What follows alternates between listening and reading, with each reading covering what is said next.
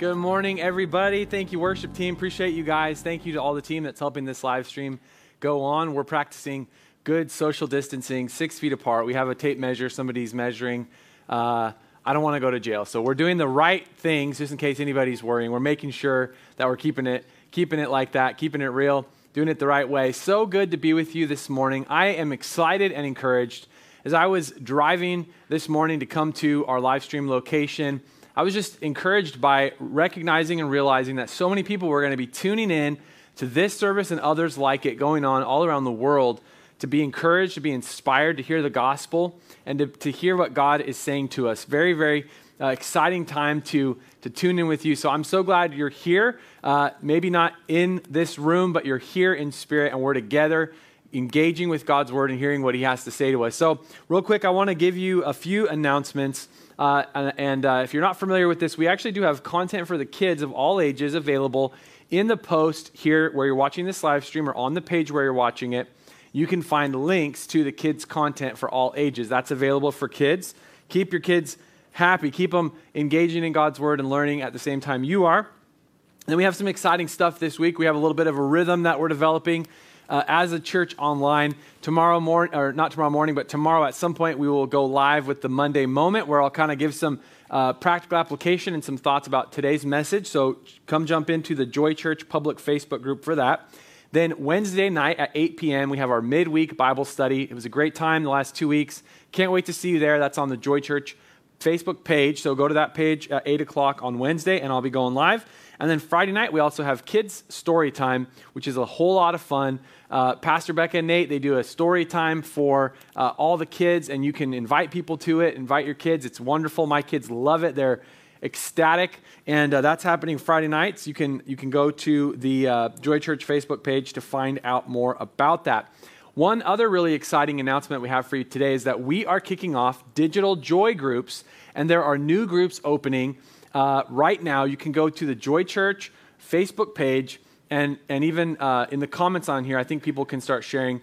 You can join a Zoom group and begin to connect and study God's word and get into a group. We're really, really excited about that. If you are a Joy group leader or you're someone who wants to be one, get in contact with us. You can write us at info@joyeugene.com and say, hey, I want to start a group. I want to get involved with a group, and we will help you get connected. We want to keep growing in God, keep becoming better disciples and growing in Christ as we go through this time together. So really excited about that. And last but certainly not least, it's an opportunity for us today to be generous and to give. And so I want to invite you, even through this time, to adopt a posture of faith and generosity. That is what we do as followers of Jesus. You know, Jesus talked a lot about money. Why? Because where our treasure is, that's where our heart goes. A lot of people say this the wrong way. They say, where your heart is, that's where your treasure is. That's not what he said. Jesus said, where your treasure is, that's where your heart is also. And so we actually link our heart to what we invest in. And so for me, for my wife, for our family, we have made a conscious decision every month to be generous because we want to invest our treasure in God's house and God's kingdom. And so this is our opportunity to give. You can do that in a couple of different ways, but the easiest way is to go to joyeugene.com/give. That's joyeugene.com/give. And we have online giving. You can text to give. You can learn all about that. I think you can do barter. You can trade camels for, no, I'm just kidding. You can't do that. But you can use all those tools there. So let's go ahead and pray for that. And then feel free to take that opportunity now or throughout the week. Father, we thank you for the gift. We thank you for the giver. I pray your blessing, Lord. I know that many of us are experiencing some economic hardship, maybe the loss of a job. Lord, maybe slowdown of work, maybe uncertainty with finances and even the future of the economy. But Lord, I thank you that we do not just belong in this kingdom, and this is not just our economy. We also participate in the economy of heaven, and we trust in you as our provider. It's not our job that is our provider. It's not our skills that is our provider. It's not the economy or the government. Lord, it's you.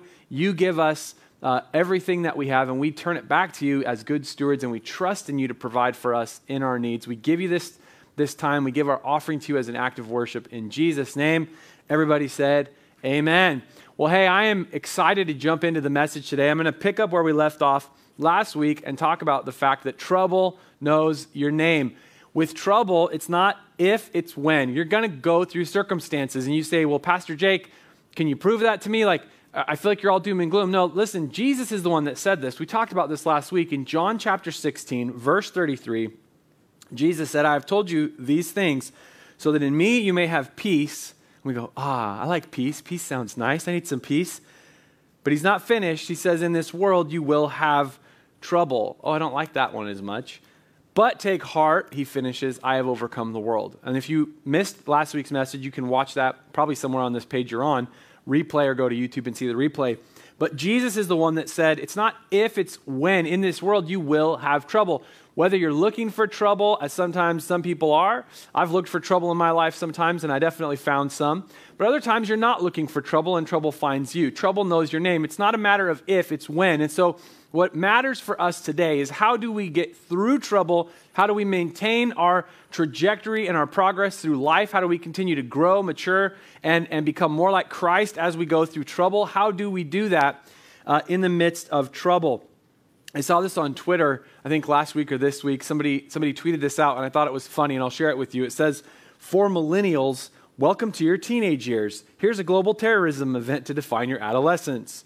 Welcome to adulthood. Here's a global recession. Welcome to parenthood. Here's a global pandemic. And this person said, I don't know about the rest of you, but I'm terrified of middle age.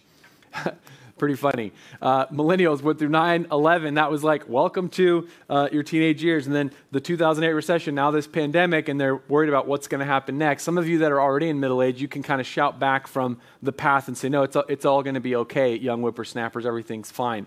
But trouble, it happens, right? And you can say, well, this isn't just for millennials, of course. It goes every generation. There's always moments of trouble that take place, whether you're looking for it or not. Now, I want to tell you a story today from Scripture that I find to be tremendously encouraging and tremendously impactful out of the book of Acts. This is a story about the Apostle Paul. And if you're not familiar with Paul, Paul was a guy that was actually totally against Jesus and his followers in the first century. Paul was actually named Saul, okay? And you're like, why do we have a name change here? Well, I'll explain that in a second.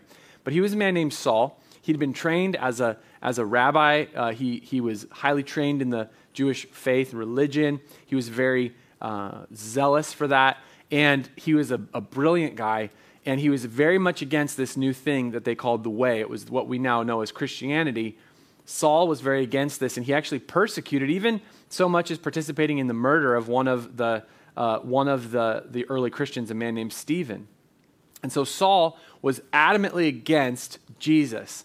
But Saul has this moment on the road to Damascus one day where Jesus shows up and actually says, Saul, Saul, why are you persecuting me? Is it hard for you to kick against the goad? Is it hard for you to kick against he's talking about that cattle goad, like you're refusing to go the direction that I've called you to go. Saul has this total miraculous moment where he sees Jesus, gives his life, he changes his name to Paul, and he ends up becoming one of the apostles. He ends up going around, and this guy that was against Christians, against the spread of Christianity, against Jesus, ends up becoming one of the most adamant, passionate followers and proclaimers of the gospel. He ends up going all around the known world and becoming the person that really opens the door for the gospel to go out from just Jewish people and the nation of Israel out to the entire world. So many of us, if you're not Jewish, right, you actually owe a great debt to the Apostle Paul for opening the door. So Paul goes on these missionary journeys. And where we pick up this story is in Acts chapter 16. Paul is deciding, where am I going to go next? Where am I going to spread the gospel? What city, what region? And he tries to go left, and the Holy Spirit says no. And he goes, okay, I'm going to go this direction now. Holy Spirit says no. I'm going to go this direction. Holy Spirit says no. But in Acts chapter 16, verse 9, we find out that Paul gets some direction. It says that night, Paul had a vision. A man from Macedonia in northern Greece was standing there pleading with him, come over to Macedonia and help us. So verse 10, I want you to key into this right here. So we decided to leave for Macedonia at once, and here's the key part, having concluded that God was calling us to preach the good news there. Paul is a man on a mission, called of God, literally commissioned by Jesus Christ himself in this supernatural conversion event on the road to Damascus, where his whole life shifted. He says, you're going to carry the gospel. You're going to be someone who preaches. You're going to follow after me. Paul is doing his mission, and he's literally a person guided by the Holy Spirit. And I want you to catch this. The Holy Spirit is guiding his movements and his motion. You can't go this way. You can't go that way. And then he sees a vision. You are going to go to Macedonia. And so it says, we decided to do that, having concluded it was God calling us to preach the good news there. So I want you to mark this because we're going to come back to this. He's doing everything right. Trouble knows your name. Trouble will find you even when you're doing the right thing. Okay? It's not because you're bad or you're doing one thing or you're necessarily looking for trouble. It will find you even when you're following God. So I want you to mark that. And then we jump ahead in the story. So Paul and who he's with, Silas, they end up going to Macedonia. And it says, one day as we were going down to the place of prayer, this is verse 16 if you're following along here, we met a slave girl who had a spirit that enabled her to tell the future. This girl is demon possessed, but it's this spirit that is inside of her has given her the ability to tell the future.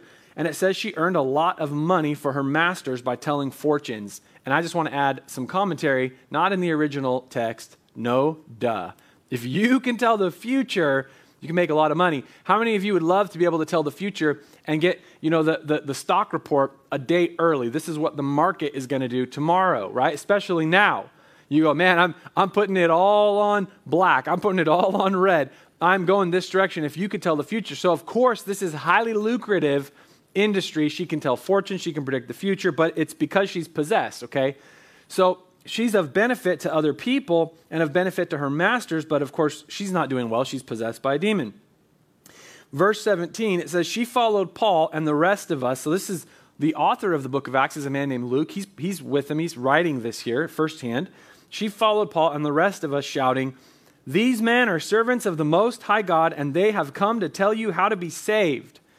Okay? She's shouting out, these are the servants of the Most High God. They've come to tell you the way of salvation. She's not wrong. This is accurate, but it's actually causing a problem because she's blowing it. This demon is not trying to help them. It's trying to use this poor girl to cause a disruption and cause this scene, cause a commotion. And it says in verse 18, this went on day after day until Paul got so exasperated. I want to talk to parents that are stuck in a house with their kids. You know exasperation. You can live this scripture. Your kids are following you along, shouting, Mom, Mom, Mom, Mom, Mom, I want to eat. I'm hungry. We just ate 10 minutes ago. It doesn't matter, right? Exasperated. And so he turns and he says to the demon within her, I command you in the name of Jesus Christ to come out of her. And instantly it left her. Okay? This demon is trying to cause commotion, trying to cause disruption. And I used to read this and go, why do they try to tell her to be quiet? She's telling people that they're going to help them find God. But this is not good. This is something where this demon is causing commotion and causing disruption. And I think about kids. Sometimes they don't have a filter. And maybe you have friends that are like this, because I have friends like this too, where you're like, shut up. You're in a moment, you're in some kind of a situation, and they're talking loudly maybe about someone who's approaching, and you're like, shut up, And I'm very nervous. I'm kind of one of those nervous, fingernail biting people who gets very nervous in social situations that anyone will get their feelings hurt. And so some people, they just like, be quiet, please. I remember a situation that happened where my daughter, bless her heart, if she's watching, I love you, sweetie, but I'm telling this story. We were recently in Mexico, and we go up to the airport ticket counter on our way back, and we're checking bags. And of course, the good people that are processing our situation there, they have to ask you questions like, did you pack your own bag? Did anybody give you anything to bring home? Do you know all of the contents of your bag? And of course, what you say, if you're not a terrorist, which don't be one, okay? That's my lesson for today, right? If you take that away, you're blessed, okay? If you're not a terrorist, which I am not, and I'm guessing you are not, you say, yes, I packed my own bag. No, nobody gave me anything to put in it. And yes, I know all of the contents, right? This is not hard. 1, 2, 3, let's get on the airplane and go home. Except for in this moment, the person helping me, the ticket agent, she said, did anybody give you anything to bring home? And I said, no. And my dear sweet daughter pulled my hand and said, Dad, remember they did. And in this moment, I felt like Paul, but there was no demon to cast out. It's my child, right? This communication that was completely out of sorts. And so I had to try to like very awkwardly explain, no, she's mistaken, which of course makes me look guilty as sin. How many of you know sometimes the wrong communication, the wrong person talking in a particular situation can be very problematic. And that's what's happening right now. You know, kids will do these kinds of things where they'll shout out like about somebody's ethnicity or their race. We'll be in the car, we'll pull up to the coffee stand and my kids will shout, hey, that person's fat. You know, and I'm just praying to God. This is where my deep prayer life comes in, you guys, that they didn't hear, okay? So if you have kids or you have friends that have a big mouth, you know exactly what I'm talking about, and this is the trouble that's going on. So Paul gets exasperated and he casts out this demon, okay? So he's doing something good, and I want you to understand that for this lady, this becomes a moment of salvation, and that's a theme we're going to look at throughout this message. But for her, she's being used. Okay, she's being controlled, she's being manipulated, and she's a victim. She's not the problem. It's this spirit and these evil masters that are controlling her. And I just want to tell you, sometimes God brings you into troubling situations because he wants to help somebody else around you. I'm preaching good right now. Don't shout me down. Okay, so he casts out this demon. She gets some freedom, but listen in verse 19. This is a great story because there's just so much drama here. It says, her master's hopes of wealth were now shattered. And let me just tell you right now, when you mess with people's money, especially power-hungry institutions, when you mess with authority, when you mess with government, can I say that? When you mess with the big dogs, you better be careful, right? Except for as a follower of Jesus, you're kind of called to be a little bit subversive to help the oppressed, to help the weak, to help the people that can't help themselves. Her master's hopes of wealth were now shattered. And it says, so they grabbed Paul and Silas and dragged them before the authorities at the marketplace. The whole city is in an uproar because of these Jews. They shouted to the city officials, they are teaching customs that are illegal for us Romans to practice. Now, this isn't true, but this is what they say. It's an accusation. It says in verse 22, a mob quickly formed against Paul and Silas, and the city officials ordered them stripped and beaten with wooden rods. How many of you hate that when that happens? I hate it when when I go out in public and I get stripped and beaten with wooden rods. It's my least favorite thing that happens to me. Verse 23, they were severely beaten and then they were thrown into prison. The jailer was ordered to make sure they didn't escape.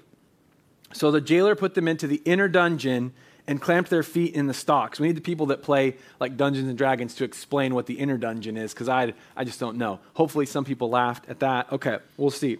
Verse 25, around midnight, Paul and Silas were praying and singing hymns to God. Now, I want you to just mark this for a second. What a weird response to trouble. Like when I get, and I don't, but I'm being facetious, but if I get beaten with wooden rods, stripped, not naked, but naked, right? If I get stripped naked and I get beaten with rods and I'm thrown into jail, and not just jail, but like jail number 2.0, the inner dungeon. Historically, we've been able to do, the archaeologists that have dug up these prisons and actually found these, they found out that the way that they would actually clamp them down, when it says they were clamped down, when it says they were chained, what would have happened is they would have been laid on their backs with their arms out, clamped to the floor, chained to the floor. They're not standing up in chains having a worship service. They literally are flat on their back in their own excrement. There's no bathroom breaks at the prison here, guys. Okay, now I don't want to be overly graphic, but I'm talking about you're laying in your own mess. You are in jail. You are basically waiting to get something very, very much worse than coronavirus because you're laying in your own filth on this dungeon floor. You've been beaten to a bloody pulp. And the response that they go into is not to complain, not to whine, not to get on Twitter or Facebook and get mad. They don't have Netflix to get through quarantine. Their response here is to begin to praise and sing hymns to God. I'm talking about a real kind of faith, a real kind of religion, a real kind of Holy Spirit kind of passion that these people have. This is different than the kind of faith that you go, we can't have church on Sunday, so what am I going to do? Now we can't even be Christians. Come on, guys. Come on.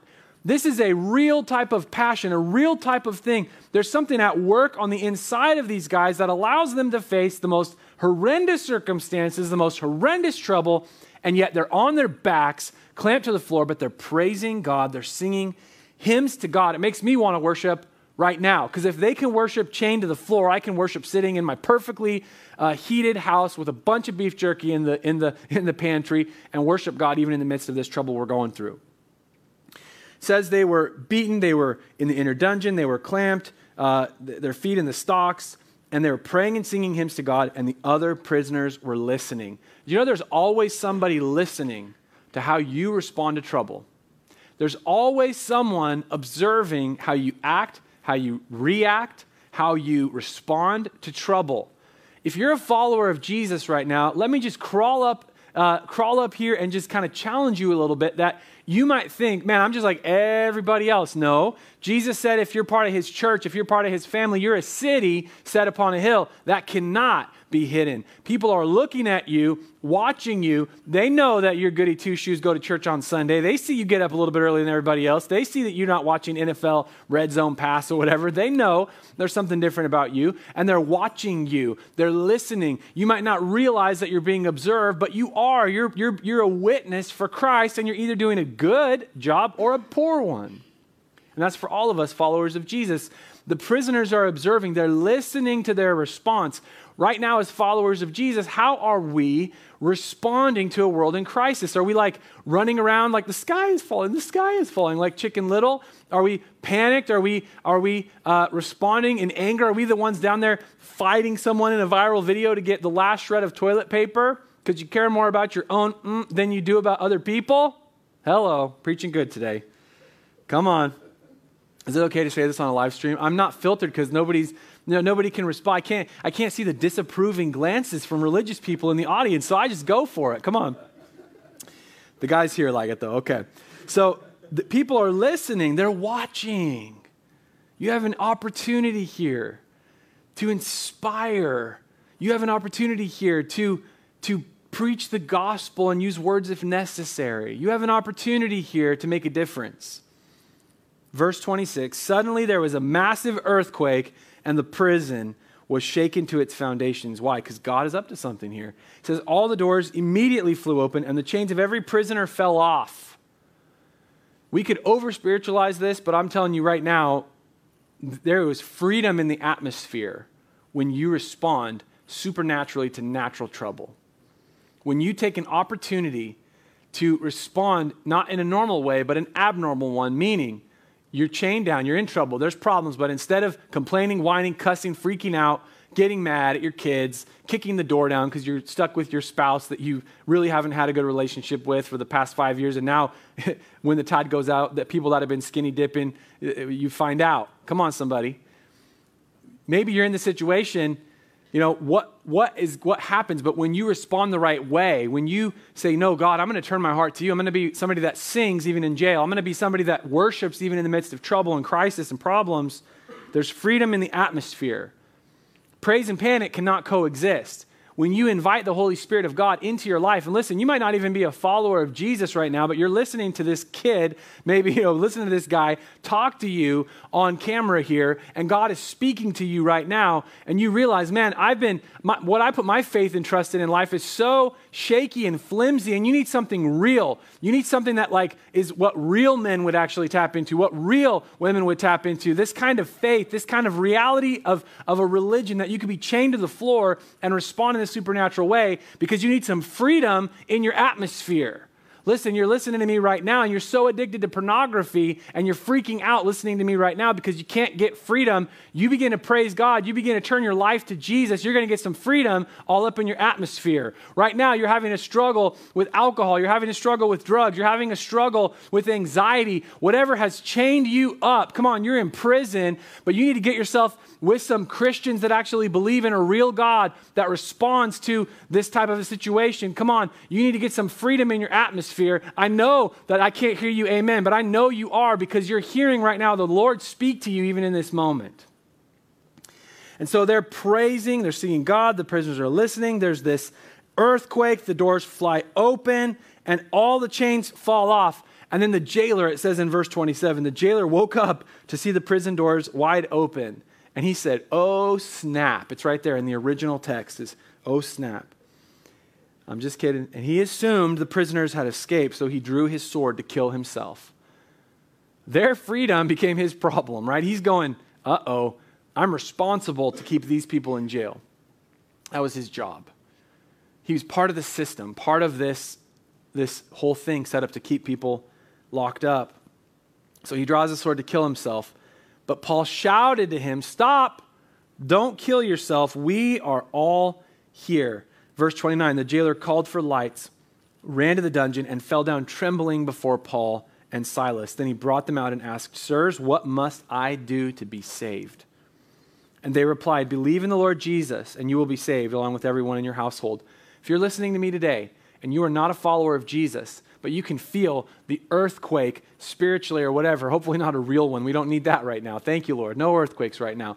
But wherever you are, you're listening to me speak, and you're not a follower of Jesus. You go, what do I do? How do I get out? How do I break out of these chains in this prison that I'm in, spiritually and emotionally and even physically? How do I break out of these chains that are on me? Maybe you're a victim like this slave girl, and you're being used and abused, and you're trapped in a lifestyle that's manipulative or controlling, or whatever it is, whatever your chains are, whatever your circumstances are. Listen to the words of this jailer, the Philippian jailer right here. He says, what must I do to be saved? And Paul says this,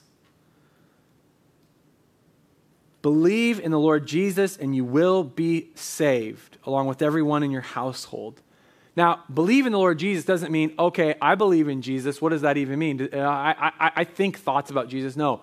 The word believe here is a change of allegiance. It is to take not just intellectual assent or intellectual acceptance of a particular set of ideas, okay? You might go, does believe in Jesus mean that I believe in God? No, you could believe in God and not be a follower of Jesus. The scripture says to us that even the demons believe in God and they tremble, but they're not saved, right? They're not Christians. They're not born again. They're not followers of Christ. So what does it mean to believe? It's not just to have an idea and accept the idea. That is a part of it, okay? It's to accept the idea of God. It's to accept the idea that Jesus is God's son. It's to accept the reality and the fact that he died on the cross. But then it's not just to accept it, it's to adopt it. It is to live it out. It is to say, I am giving him the lordship of my life. He is now in control of my coming and going. Just like we see Paul, the Holy Spirit directing, we turn over the lordship of our life. Carrie Underwood said, let Jesus take the wheel, right? That's essentially what it is. We don't just believe something intellectually, we believe it with our footsteps, what we actually live out. We give our allegiance to Christ. That's what it talks about biblically, what real faith, putting your faith in Christ is all about. It's not just an intellectual thing, it is an actual thing. It means your life changes because you now have a new Lord, okay? It says they shared the word of the Lord with him and with all who lived in his household. Even at that hour of the night, the jailer cared for them and washed their wounds. Then he and everyone in his household were immediately baptized. I want you to catch this word immediately. You see this a lot in the book of Acts. When people heard the gospel, when they had an encounter with Christ, there was an immediate response. It wasn't like someday I will respond when it's convenient. It was like immediately I'm going to take steps of obedience. I'm going to actually obey. So belief is not just intellectual, it actually leads to action. Immediately we're baptized. It says he brought them into his house and set a meal before them. Because after church, you always eat. That's the rule. It's right here in the scripture. Don't at me, right? This is what it is. He set a meal before them, and he and his entire household rejoiced because they all believed in God. Come on. There was a party, there was joy out of this trouble, out of this circumstance. Now, man, I could preach on this passage in, out, up, down, left, right, all day. I'm not going to do that. I'm going to give you 5 to 10 more minutes of some applications and some thoughts, and we're going to go and eat something delicious. Hopefully you have something good stored up in your house.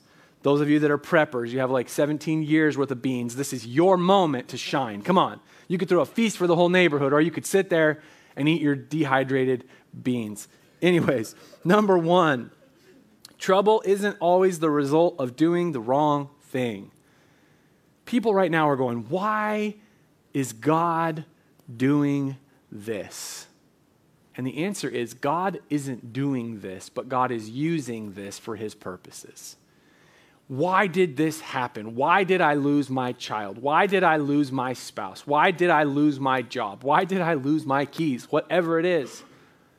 We oftentimes want to assign divine blame for all crisis and trouble, or we go, man, why are we in trouble? It's because you did this. It's the Democrats. It's the Republicans. Guess what? It is all of us. It's called a fallen world. We're all human beings, and we've all been part of the problem.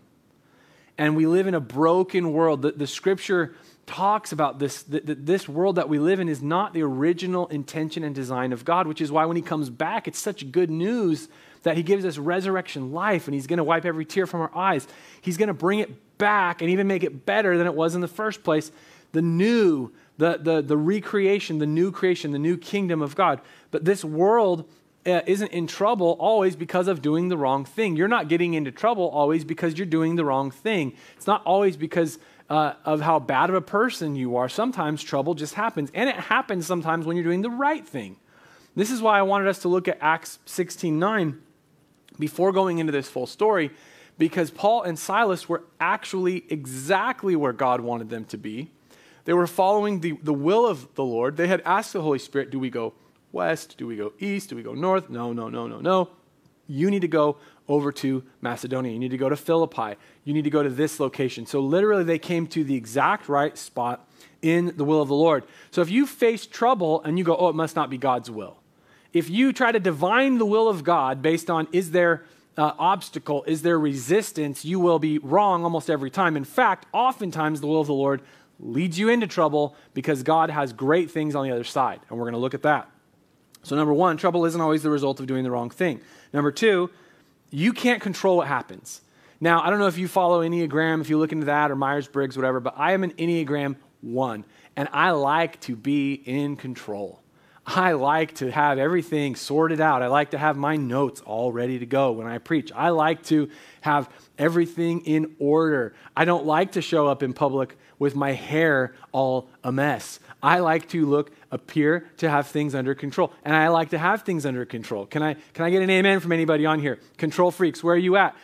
I like to be in control. I like things to be in order. I like rooms to be in order. I like things to be clean and neat and orderly. But I had kids, and so I have to deal with ramifications, right?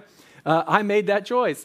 It was my choice, and Bethany, and we participated, right? We made that decision. Just stop right there, okay? Come on. So, trouble, you can't control what happens. I've had to realize this in life that things go all mashugana. They go all crazy. You can't control what happens. And you'll go crazy. You will kill yourself trying to control the world. But here's what you can control. You can control how you respond. You can't control what happens, but you can control how you respond. This is something that Bethany and I, we taught our students and our interns. We led a Bible college for years and years and years. And we taught our students this all the time. Because they would come and say, oh, this person said this, and they did this, and they did that. We say, look, you can't control what other people do, but you can control how you respond. And we all need to learn this lesson right now. You can't control, well, I don't like this government stimulus package, $2 trillion, who's going to pay for it? I don't know. But you know what? You can't control it. My friend, you are not in control. You Republicans, you're doing this. You Democrats, you're doing this. You're fighting a losing battle. What you can do is you can do everything that you have the power to do. You can vote, you can protest, you can do what you can do. You can start a blog, you can do whatever you want to do. But you can't control the world, but you can control how you respond to trouble. You can control how you respond. So let me ask you this question. What comes out of you when you get pressed, when you get squeezed, right? We have this really cool kitchen gadget. I love using it. I didn't know how to use it. Bethany showed me, and this shows my idiocy when it comes to kitchen stuff.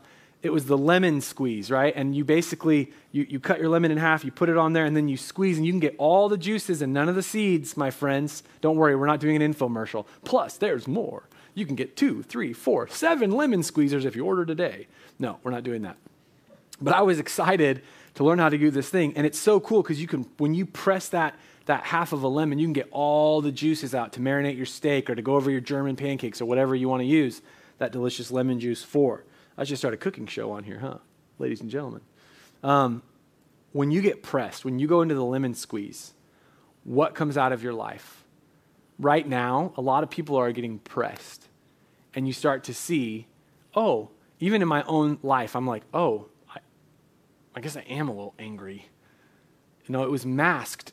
in prosperity and everything working well. But all of a sudden when you start taking my toys away and my time away, my freedom, and there starts to be things outside of my control, and I start to lose my security blankie, I start to get a little mean, a little nasty, a little antagonistic. That's what you really are. So what comes out of you when you get squeezed? Is it more grace? Is it more love? Is it more worship? Is it more friendliness to people? Is it more compassion? Is it more patience? Or is it more agitation and blaming and name-calling and all this kind of stuff?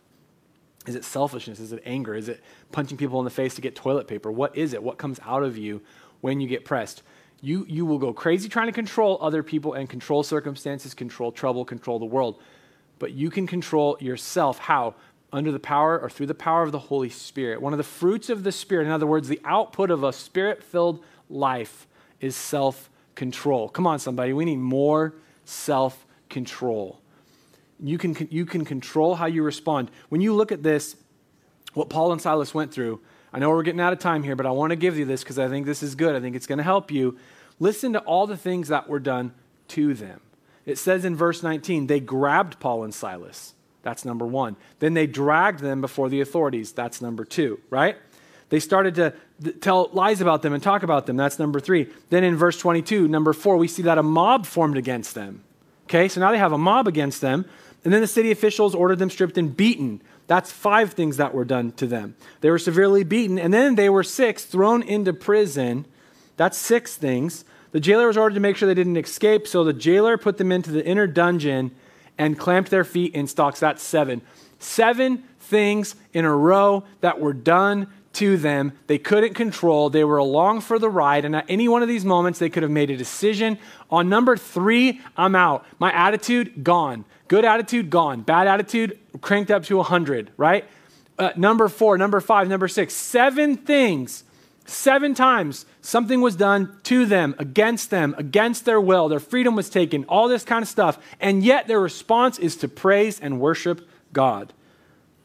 Why? Because they are operating under the inspiration and the power of the Holy Spirit to exhibit and exert self-control when control is coming at them from the outside. Now, let me share a truth with you.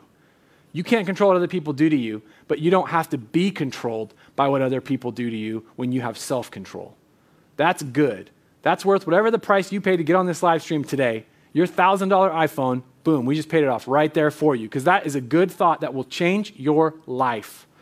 Other people try to control you. You don't have to be controlled by what they do to you if you practice self-control. All right, number 3, God can bring something good out of a bad situation. And I want you to see that in this situation, they followed the will of God. They've gone to Macedonia. They're doing everything they're supposed to do. And God brings freedom for other people. Sometimes your trouble is someone else's salvation. This poor girl that's being controlled, manipulated, exploited, she gets set free from this life because she now becomes not useful to these people. She's free. Maybe she still has to be a slave. I don't know. We don't know the whole story. But her oppression is lifted because she's being used. And it actually makes Paul upset. He gets exasperated, and so he casts the devil out, and she is spiritually liberated in this moment. That's powerful. Sometimes the trouble that you're walking through, your trouble is someone else's salvation. Think about that. And if you're aware, man, people are listening, people are observing, who is going to see my response to trouble and get freedom from this response? Then these prisoners, they get freedom. Maybe some of them didn't deserve it. I don't know. But they get set free. They don't leave, so they didn't abandon. This jailer, though, this guy gets really touched. His entire family comes to eternal life, comes to faith in Jesus because of the trouble that Paul and Silas went through. Many times our trouble is setting us up for destiny moments to make the greatest impact. Listen, we impress people with our strengths. We impress people with our successes, but we connect and we make an impact in people's lives because of our weaknesses. It's in those moments when you're desperate, when your back is against the wall, when you are right up against it at the edge, and you respond in a Christ-honoring, Spirit-empowered self-control. You respond with worship and with peace and with grace. That is a very supernatural response, and it draws people's attention, and that brings salvation. Your trouble could be someone else's salvation, which leads me to number 4, and I want to finish up with this, that Jesus took our trouble because he is our salvation. Jesus invaded our trouble. You go through trouble, and the way you respond could open up freedom for someone else. Does that sound like a familiar story? The reason it's a familiar story is because it's the story of the gospel. At the heart, at the core of Christianity is a God that saw our self-inflicted pain and suffering and trouble and invaded it with perfection, with life, with grace. Jesus lived in our muck, in our mire, in our mud, in our mistakes. He was abused. He was rejected. He was mocked. And then eventually he was crucified. Why? He took our troubles upon him. He embraced trouble so he could bring us freedom and life and bring us peace. Jesus didn't leave us in our mess. He embraced our trouble. Let me finish with this verse in 1 Peter chapter 2. It says, "For God called you to do good, even if it means suffering, just as Christ suffered for you. He is your example, and you must follow in his steps. He never sinned, nor ever deceived anyone. He did not retaliate when he was insulted, nor threaten revenge when he suffered. He left his case in the hands of God, who always judges fairly. He personally carried our sins in his body on the cross so that we can be dead to sin and live for what is right. By his wounds, you are healed. Once you were like sheep who wandered away, but now you have turned to your shepherd, the guardian of your souls." Isn't it beautiful that in the time of trouble, in the time of weakness, in the time of distress, that we don't have a Savior that doesn't understand? He both understands our weaknesses, he understands and sympathizes, he knows our trouble, and he took our trouble upon him so that even if we were to die, when you trust in Jesus, death doesn't get the final word. That even if your trouble were to overpower you and overtake you, there's life on the other side. And Jesus is with us in the midst of our trouble. He didn't sin. He didn't make the same mistakes, but he embraced our mess, our trouble. And because he did that, he was able to bring salvation. And my friends, when you follow Jesus, you can be the same type of ambassador, of witness. We can do the same thing in a world gone haywire that is all a mess. When people's nerves are frayed and everything's going wrong and economies are crashing and there's sickness and death and all these types of things, when you have Christ on the inside of you, you don't have to be controlled by those circumstances. You get to be a person that brings salvation into the atmosphere, that brings freedom into the atmosphere. And today, if you're listening to me and you're not a follower of Jesus, this is your moment. And I believe that God brought you here to watch this live stream, whether you're watching it live on Sunday morning or sometime later, even years later in the future. The God that knows all things, he knows your heart, he knows your mind, he knows your comings and goings, and he brought you to hear this word so you could put your faith in Jesus. So I want to invite you to put your faith in Christ, which means not just to believe, to accept intellectual ideas, but to do that and then respond in faith and obedience to those commands. Let's pray together. If you want to receive Jesus, just pray along with me. I'm going to pray for you and with you. You can kind of pray this prayer. Jesus, I confess my sin to you. I know that I've not lived up to your perfect standard, but I thank you that you embraced my trouble. You embraced my sickness and sin. You embraced my brokenness and you brought healing. You gave your life for me. You paid the price for my sin. And now I put my trust and faith in you and in you alone. I give you my heart. I give you my life. I give you every day, every thought, every action. Lord, I put my trust and faith in you. Please give me the grace to follow you as a disciple from here forward. I give you my life in Jesus' name. Amen. Awesome. If you prayed that prayer, we have a way that you can respond and take the next steps with Jesus. On this page where you're watching, you can click the button there or the link that says, I have decided. I want you to fill out that card. I want you to do it now. Okay, I want you to fill out that card because we want to help you walk out your faith. Being a Christian was not meant to be done all by yourself. It's not just you and God in this special spiritual thing. When you're a Christian, you're brought into the family of God. And though we are separated physically, we're not separated spiritually. You become part of God's family all around the world. It's the best, most beautiful, amazing family. And you get to be part of what God is doing in the world, but we want to help you take those next steps as a disciple. So fill out that card, I have decided. For everybody else, I'm going to pray for you, and we're going to go eat something delicious. I pray that you're encouraged. Jesus, I thank you for every one of your followers, disciples from Joy Church and other places, Lord, that are watching today. I pray, God, that you would encourage them, that you would inspire them, and that you would fill them with your Holy Spirit. That, Lord, we would go into a world of trouble, not troubled ourselves, but bringing peace as we walk out our salvation, as we walk out this trust that we have in you. God, you're good. And even though trouble is going to happen inevitably, it doesn't have to bring us down because we always have the irreplaceable, unlimited power on the inside of us. That same Spirit that raised Christ from the dead dwells on the inside. So God, I pray for your people that they would be encouraged, that they would be inspired, that they would be filled with your Spirit today in Jesus' name and go out and make a difference in the world. In Jesus' name, amen.